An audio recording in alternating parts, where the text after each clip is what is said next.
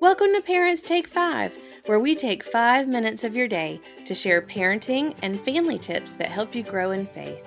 Here, we come to you in your car, through your headphones, on the go, while chasing your kiddos or texting your youth. Wherever you need a little support in your day. I'm Jen Evans, currently serving as Associate Pastor for Youth, Young Adults, and Families with Young Children at Second Presbyterian Church in Little Rock, and your host. If you have any questions or have ideas, you can find the Facebook group for podcast listeners by searching for Parents Take 5, that's F-I-V-E, and the same is true for Instagram. With that said, I hope you enjoy this moment of sanity and growth catalyst. Don't forget to subscribe to my channel for more tidbits on the fives.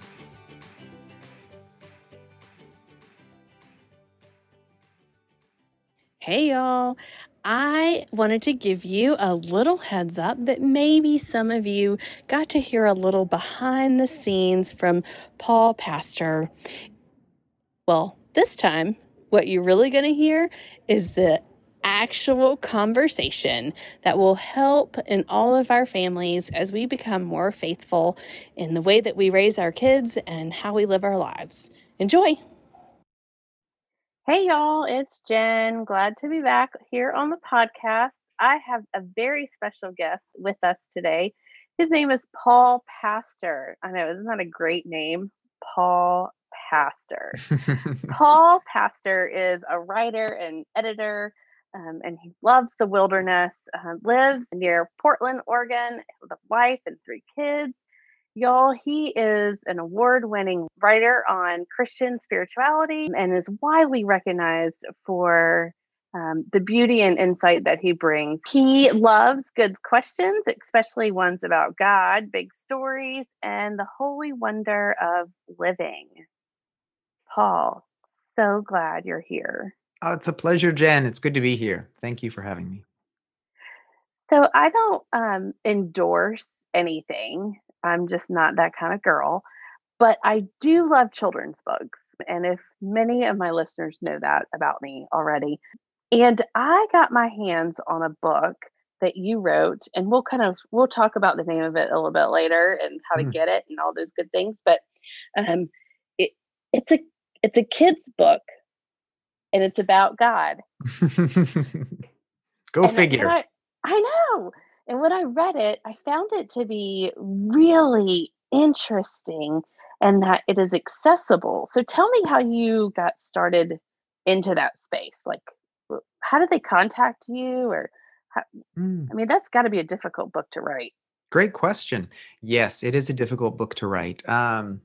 Well, I've been part of sort of the kids' book family. So obviously, a kids' book about God is one of many titles from this company, including a kids' book about racism, a kids' book about Mm-hmm. body image, about anxiety, about money, about adventure. There are all of these different lanes that a kids' book writes into. And I was approached by them to write a kids' book about God.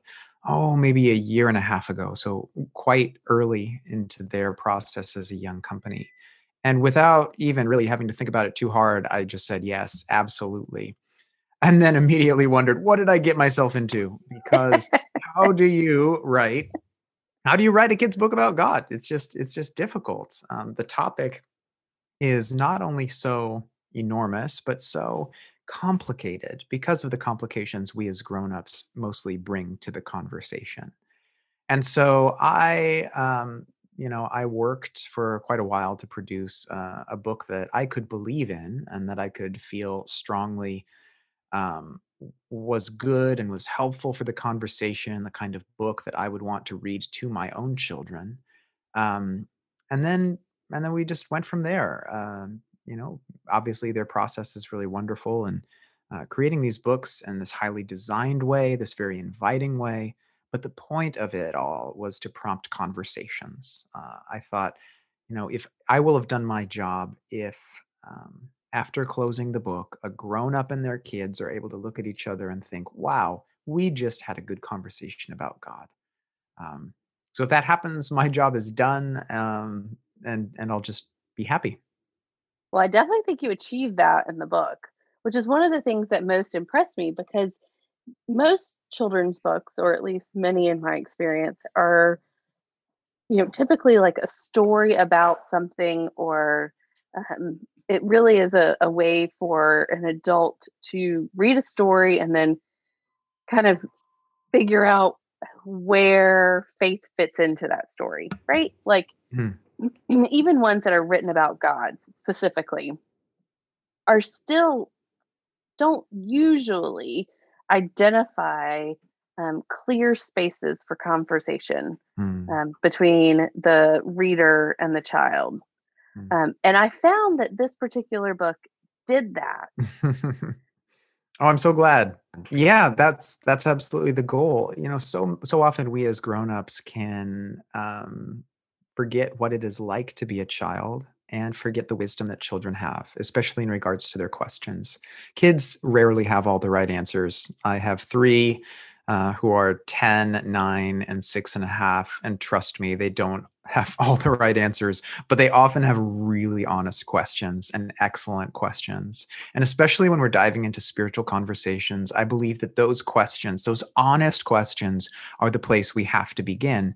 And so, in that sense, I tried to enter into the writing of this book not as a teacher, but as a student, as somebody who could sit back and facilitate a space where I or any grown up engaging with a child here could actually learn what's going on in your mind, what's going on in your heart, what are you honestly wondering about God and about spiritual things. Because if we do that, and I look to the teachings of Jesus of Nazareth for this, who said, let the little children come to me, and said that actually we are most close to the kingdom of heaven when we become most like children ourselves. I let those types of statements really guide me here to try and embrace that sense of honest questioning that kids just have, that sense of open-eyed wonder and directness that they have, and then to try and put that between the covers of a book and move from there into a space of even more honesty and openness in spiritual conversation. I love it. And so I'm going to read just a bit out of this book, if that's okay with you. Um, it says, talking about God is difficult because everyone seems to have different ideas about God. Some people don't think God is real. For other people, it seems like God is the only thing they talk about. Some people are just sort of shruggy and in between, like they would rather go to the dentist than talk about God. What's up with that? In these huge letters. No matter what we believe, shouldn't we talk about God? And you go on, and the next page is really like, what do you think? Now talk to your person. What do you think? Like, how you can't avoid the questions. Yeah, I think that's really true. And, it's the same with life. We can put off spiritual questions and try to ignore them, but I really don't think that we can effectively avoid them as human creatures. We will be faced with those. And so, my question as a dad and as a father and as an uncle and as someone who just cares about the well being and the spiritual well being of children, my question is, how do we set them up from the beginning, not just to accept our pre-canned answers, although I, Hmm. I do think that we should be specific about our beliefs with our kids. I really truly believe that strongly. But we have to just create this safe space for any kind of question. And no child is too young to begin having that modeled to them. Um, and a genuine conversation where agendas get set aside in favor of real human connection about spiritual things ought to be the goal. So if that's coming through the book, yay, I love it. Let's do more of that. I just have a dream that this will spark those types of conversations for thousands and thousands of families across the world. Well, I mean, I don't see why this book couldn't, quite honestly. Like, um, and really, what I find to be so comforting is, regardless of whether you as an adult or the child, whomever is reading, the reader, however they're feeling in their faith journey at the moment, wherever they sit, whether they are a firm, exactly like you said, a firm believer, I don't really know, kinda, maybe, sorta, buying in a little bit. I don't know. I don't know what's happening in my life. No matter where they are, this book I find to be inviting. Mm.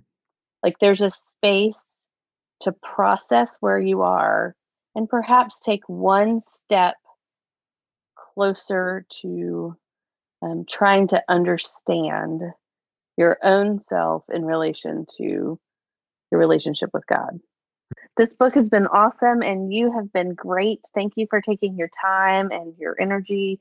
They can find it at akidsbookabout.com. And then if they want to check me out, my website is pauljpastor.com. I don't do a ton on social media, but I'm on Twitter at pauljpastor. And I will say I have the whole collection of A Kid's Book About, and they are good. Like all They of them. are. Every single Yeah, one. systematic racism, shame, man, they're good. So, Mm. well, thank you so much, Paul. I appreciate your time and energy. Thank you, Jen. It's been great to be here. I hope that you've enjoyed having a few minutes to help you recenter, refocus, and reflect on family and faith. As you think of questions or ideas that you'd like for me to explore on the podcast, check out Instagram and the Facebook group to reach me. I hope that you'll take 5 with us again.